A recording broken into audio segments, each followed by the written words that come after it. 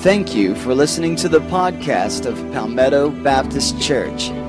We pray that as you listen to the following message, that it will encourage you to continue to connect, grow, and serve in your relationship with God and with others. Hebrews chapter 2. A couple of weeks ago, Amanda and I celebrated our 28th wedding anniversary. Made me think back to when we dated. We dated 4 years before. It took me 4 years to talk her into marrying me. But about a year into our dating time, we were talking together one day, and there's something that for most of my life I've been having to work on, and that is when I'm in a conversation with somebody, in my mind, I am a multitasker. That's not a great thing. And so what that means is, if I'm talking with you and I'm looking at you, you have no idea if I'm paying any attention whatsoever to what you're saying. That's not a good thing. I've been working on that, though. I've been working on it, really, for almost 50 years, and I'm over 51, about to be 52. I didn't realize I did it until I was 1. So about 1 year old, I started working on it. But sometimes even when I'm talking to you, I can be listening to you, and I might look at something else in the room, but I'm still listening to you. But you, if you're in the conversation with me, you're thinking, he's not paying attention to me. He's not listening to me. And so one day, about a year into our courtship, our dating time, Amanda and I were talking, and as she was talking to me, I was evidently looking around. And I would kind of catch a glimpse with her every now and then, and I'd be looking around. And finally, she grabbed me by the shirt and she said, "Are you hearing me?" I said, "What? Are you hearing me?" And that was her Frogtown way, and that's where she grew up, Frogtown. Well, Ducktown. It's just outside the suburbs of Frogtown. And yes, they are real places. What she was trying to say to me is, are you paying attention to what I'm saying? Are you paying attention to me? Very important to all of us when we're talking with someone that person is paying attention to what we're saying and paying attention to us. The writer of Hebrews is writing to some Jewish Christians who are on the verge of drifting away from the Christian faith, the simple Christian faith. And by drifting away from the simple Christian faith, they're also in jeopardy of drifting away from everything that has been God's best for them throughout their lives. And he's heartsick over this potential drift of these people. And so he is writing this letter, which is really a sermon, an essay of types. He's writing this letter for the purpose of saying, hold fast to God's best. Hold fast to this simple Christian faith and everything that revolves around that Christian faith that makes up all of God's best for you. All that God has given you that is God's best for you.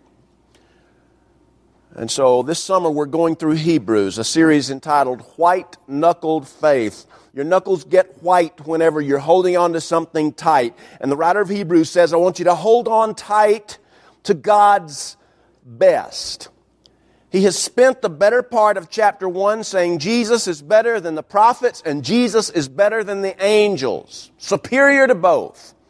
And now he stops in mid-conversation, in the middle of this conversation about Jesus being better and greater than angels. He stops in mid-conversation to give the first of 5 dire warnings to these people. Chapter 2, verses 1 through 4. The writer of Hebrews says, we must pay the most careful attention, therefore, to what we have heard, so that we do not drift away. For since the message spoken through angels was binding, and every violation and disobedience received its just punishment, how shall we escape if we ignore so great a salvation? This salvation, which was first announced by the Lord, was confirmed to us by those who heard him, God also testified to it by signs, wonders, and various miracles, and by gifts of the Holy Spirit distributed according to his will.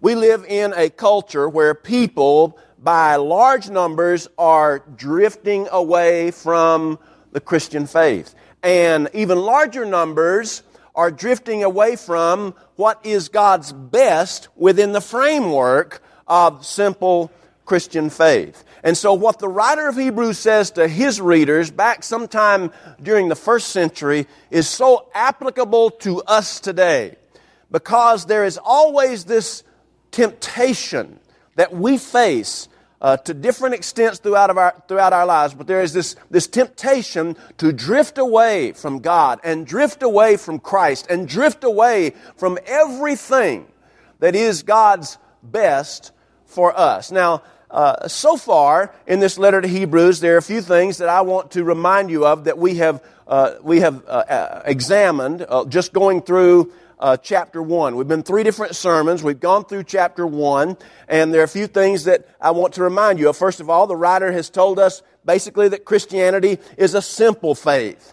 It is a simple faith. Christian faith is a simple faith. It starts with a realization that we are sinners and that we cannot do anything in and of ourselves to fix what's wrong. We need outside help for our inside problem. And that outside help, we now know, comes through Jesus Christ. Jesus Christ came.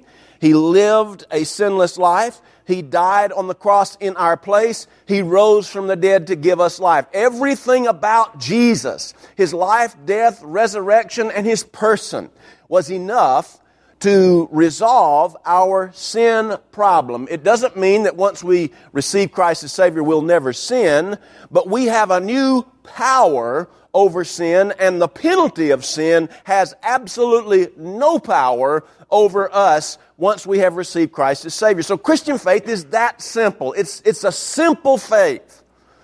But the next thing we learned was that our natural tendency is to drift away from simple Christian faith. Our natural tendency is to drift away from what is God's best for us. That's the natural tendency of every person seated in this sanctuary today. No matter where you might think you may be in your Christian life, your natural tendency and my natural tendency is to drift away from Christ, drift away from the will of Christ, drift away from God's best that comes through Christ. Now, another thing that we learned as we studied chapter 1 is that anything we add to simple Christian faith invalidates it. Because the Christian faith, if you want a mathematical formula for Christian salvation, it goes like this. Grace, which is God's free gift of salvation, grace plus nothing equals salvation. It's that simple. And so the moment that we take that middle figure, which is nothing, and we replace it with anything, I'm talking about something good. The moment we do that, we invalidate it, because grace plus nothing equals Christian salvation. If we say grace plus being a good person, that invalidates it. If we say grace plus never missing a Sunday at church, even though I don't want you to miss a Sunday at church, that would still invalidate simple Christian faith. Anything we add to it invalidates it. Now, people, while it is our tendency to drift away from faith, we've also noticed why some people do drift away from faith and away from what is God's best. Some people drift away because they're disappointed. Either they're disappointed in God. Well, you thought God was going to do something a certain way. He didn't do it that way. You were certain that the way you hoped He would do it was indeed His will, His holy and righteous will. He did not work things out that way, and so now you're disappointed with God. We're disappointed with God. And that can cause some people to drift away. Some people are disappointed by other people in church. Somebody has offended us, or someone has said something that we didn't appreciate, or we heard that they've done something that really hurt us. And so as a result of that disappointment in that person or group of persons, we drift away from God, and we drift away from Christ, and we drift away from what is best. Some people drift because of disappointment. Some people drift away because Christianity is just too hard. I mean, receiving Christ is easy, but living the Christian life is the hardest thing you and I will ever do in our lives. And some people, because of that, say, this is absolutely impossible, which is true. It's impossible without God's grace and power. It's impossible. Therefore, it's too hard. I'm giving up on it for something that's easier. And a lot of people are doing that. Some people drift away not because it's too hard, but they find Christianity too easy to be true, too simple to be true. How can you get something that valuable for nothing? I don't believe it. You get what you pay for. If you're going to get something in life, you have to work for it, they say. And so they don't accept this idea that Christianity is simple grace, simple Christian faith. And so it's too simple for them to believe, and therefore they abandon it for something that they see as a little more high calorie, I guess.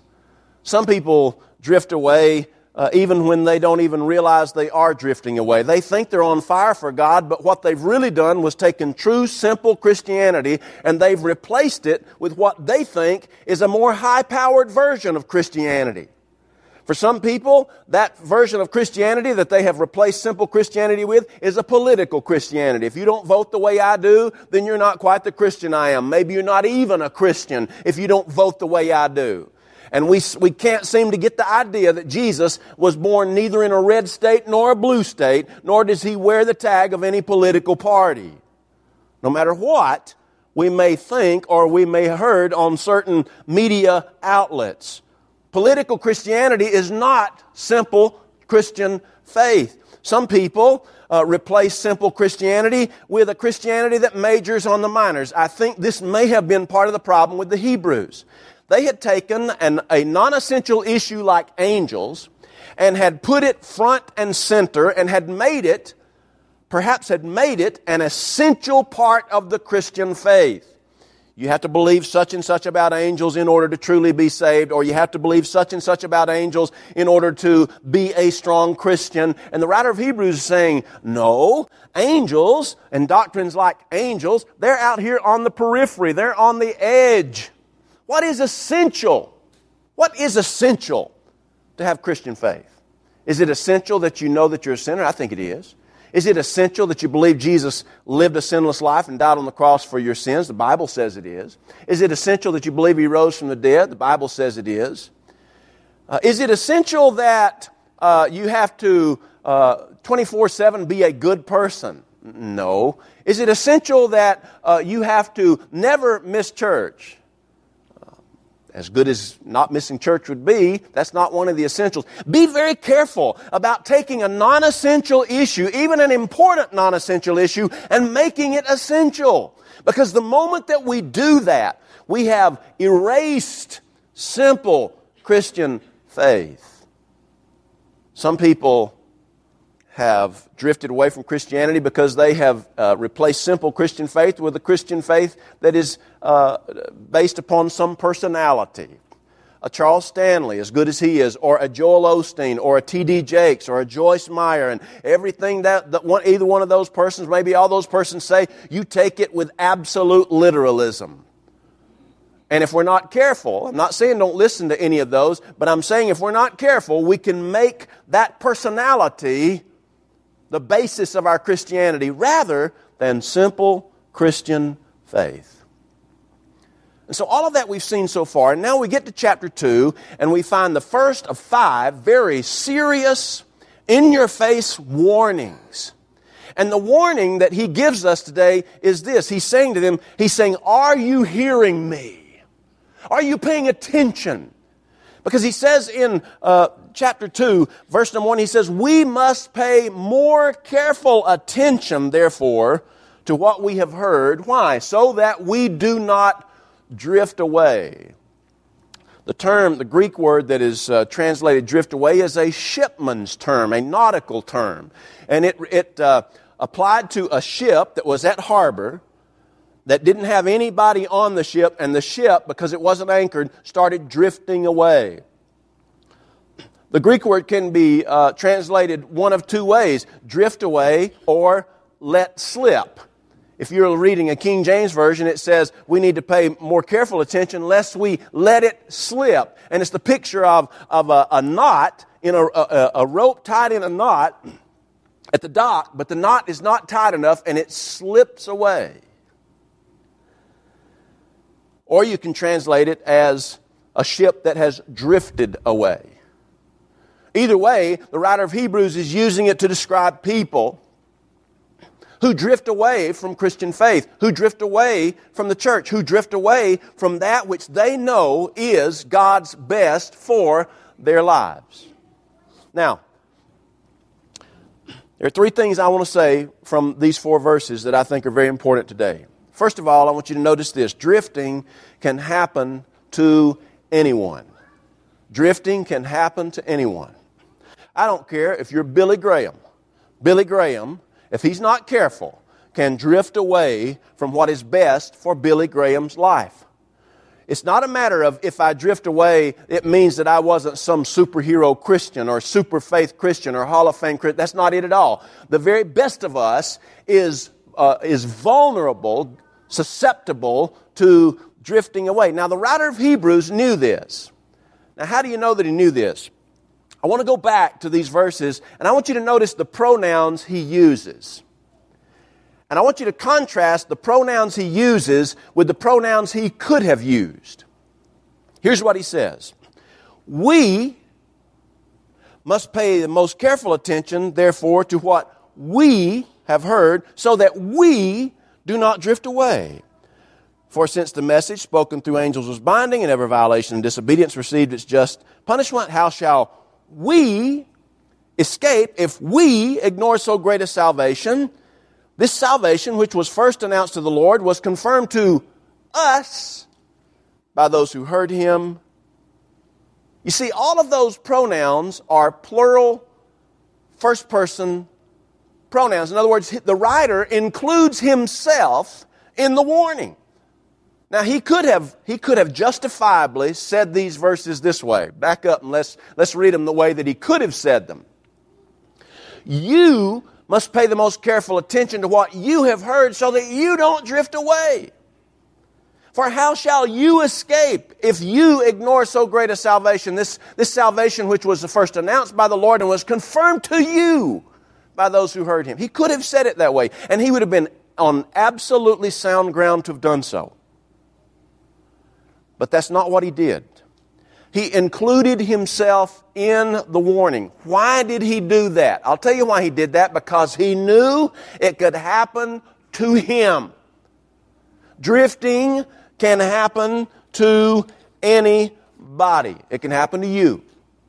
And it can happen to me. Second, drifting occurs when we do not pay attention. When we do not pay attention to what we've heard, when we do not pay attention to the person of Christ, when we get distracted. I don't have to tell you that one of the big problems in our world today is distractions. I don't know if you follow the news, but there was, and I'm not exactly sure where this happened, but there was a car accident, a very bad car accident, and when the investigators came and they began to ask questions and they began to take measurements and they began to look inside the automobiles that were involved in this crash, what they found was that the accident was caused because somebody was eating while they were driving. And because they were eating while they were driving, they were distracted. I don't have to tell you about text messaging. I don't have to tell you about emailing. I don't have to tell you about talking on the phone, which most of us, myself included, have done and do. But we live in a very distracted world. And the more distractions there are to us, the less focused we are on what we need to be doing. If I'm driving down the road, I need to be focused on what I'm doing driving down the road. I don't need to be messing around with my phone. I don't need to be distracted. I don't need to be looking at what kind of tourist attraction is over here to the left at the auction store or whatever. I need to pay attention to the road and not be distracted. Well, in our Christian life, we can drift, any of us, in the same way. We drift because we fail to pay attention. You see, distractions, that lack of paying attention is even more a problem in our spiritual lives than it is when we're driving or when we're talking with someone and we're looking off in different directions and not just making eye contact with them to let them know that we're listening. Drifting occurs when we do not pay attention. And the third thing I want you to get from these verses is this. The cure to drifting lies in holding fast to a confirmed message through regular maintenance. Through regular maintenance.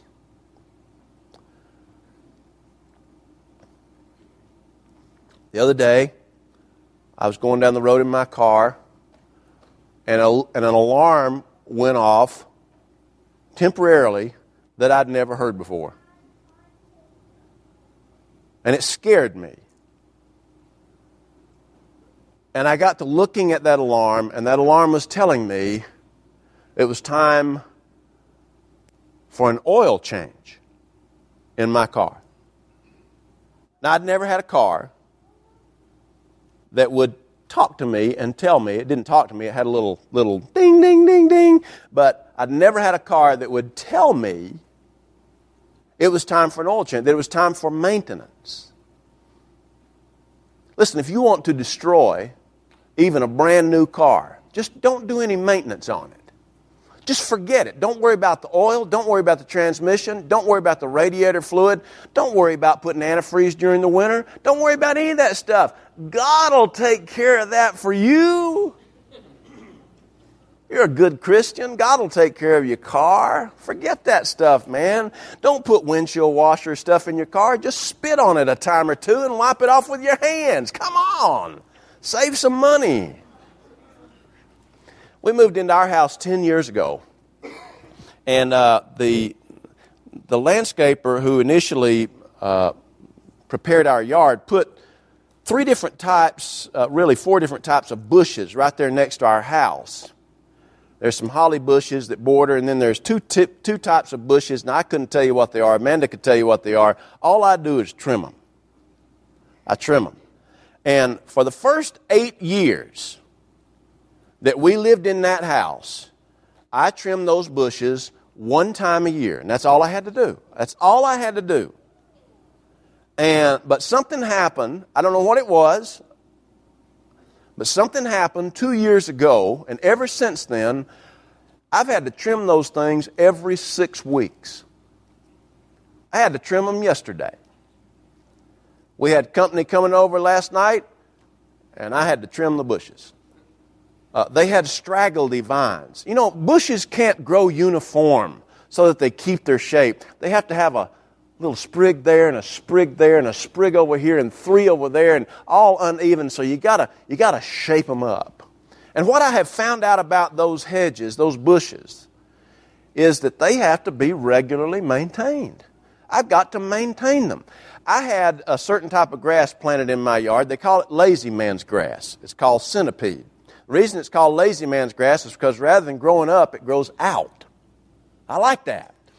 Because it grows out, and it grows out pretty fast, but it doesn't grow up very fast. And so you don't have to cut it quite as often. I like that because I don't want to have to cut it twice a week. I cut mine about once every 10 days. But even then, it still has to be maintained. But let me tell you something about your Christian life that is similar to hedge cutting and trimming and cutting your lawn or servicing your car. You must maintain your Christian life. I'm not saying that you have to maintain it or else you're going to lose your salvation. I'm talking about you must maintain your Christian walk through prayer and Bible reading and Bible study and worship and fellowship and contemplation and meditation. You must maintain your Christian life if you want to grow in your Christian life. So many people today, if they give their testimony, all they do is talk about, well, way back yonder, I realized I was lost and I accepted Christ as my Savior. And that's as far as they go. They're still like babies in their testimony, which is, that initial conversion experience, that's wonderful. But what has God done in your life since then through your continuous maintenance of your faith? Listen, any relationship with God, with anybody else, any relationship must have regular maintenance. The writer of Hebrews is saying, you need to pay special attention. What's he saying? You need to conduct regular maintenance to check up on your spiritual pulse. Because if you don't, you will drift away from God's best. Let's pray.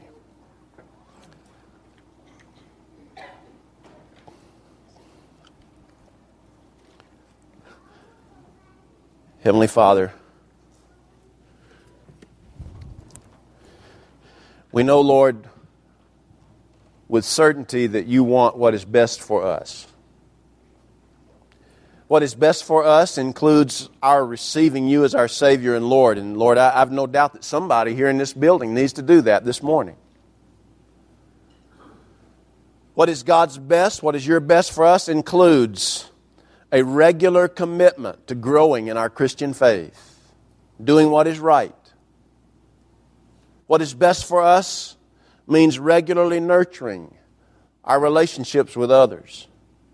What is best, your best for us, includes being in a local church home and being active in that church family.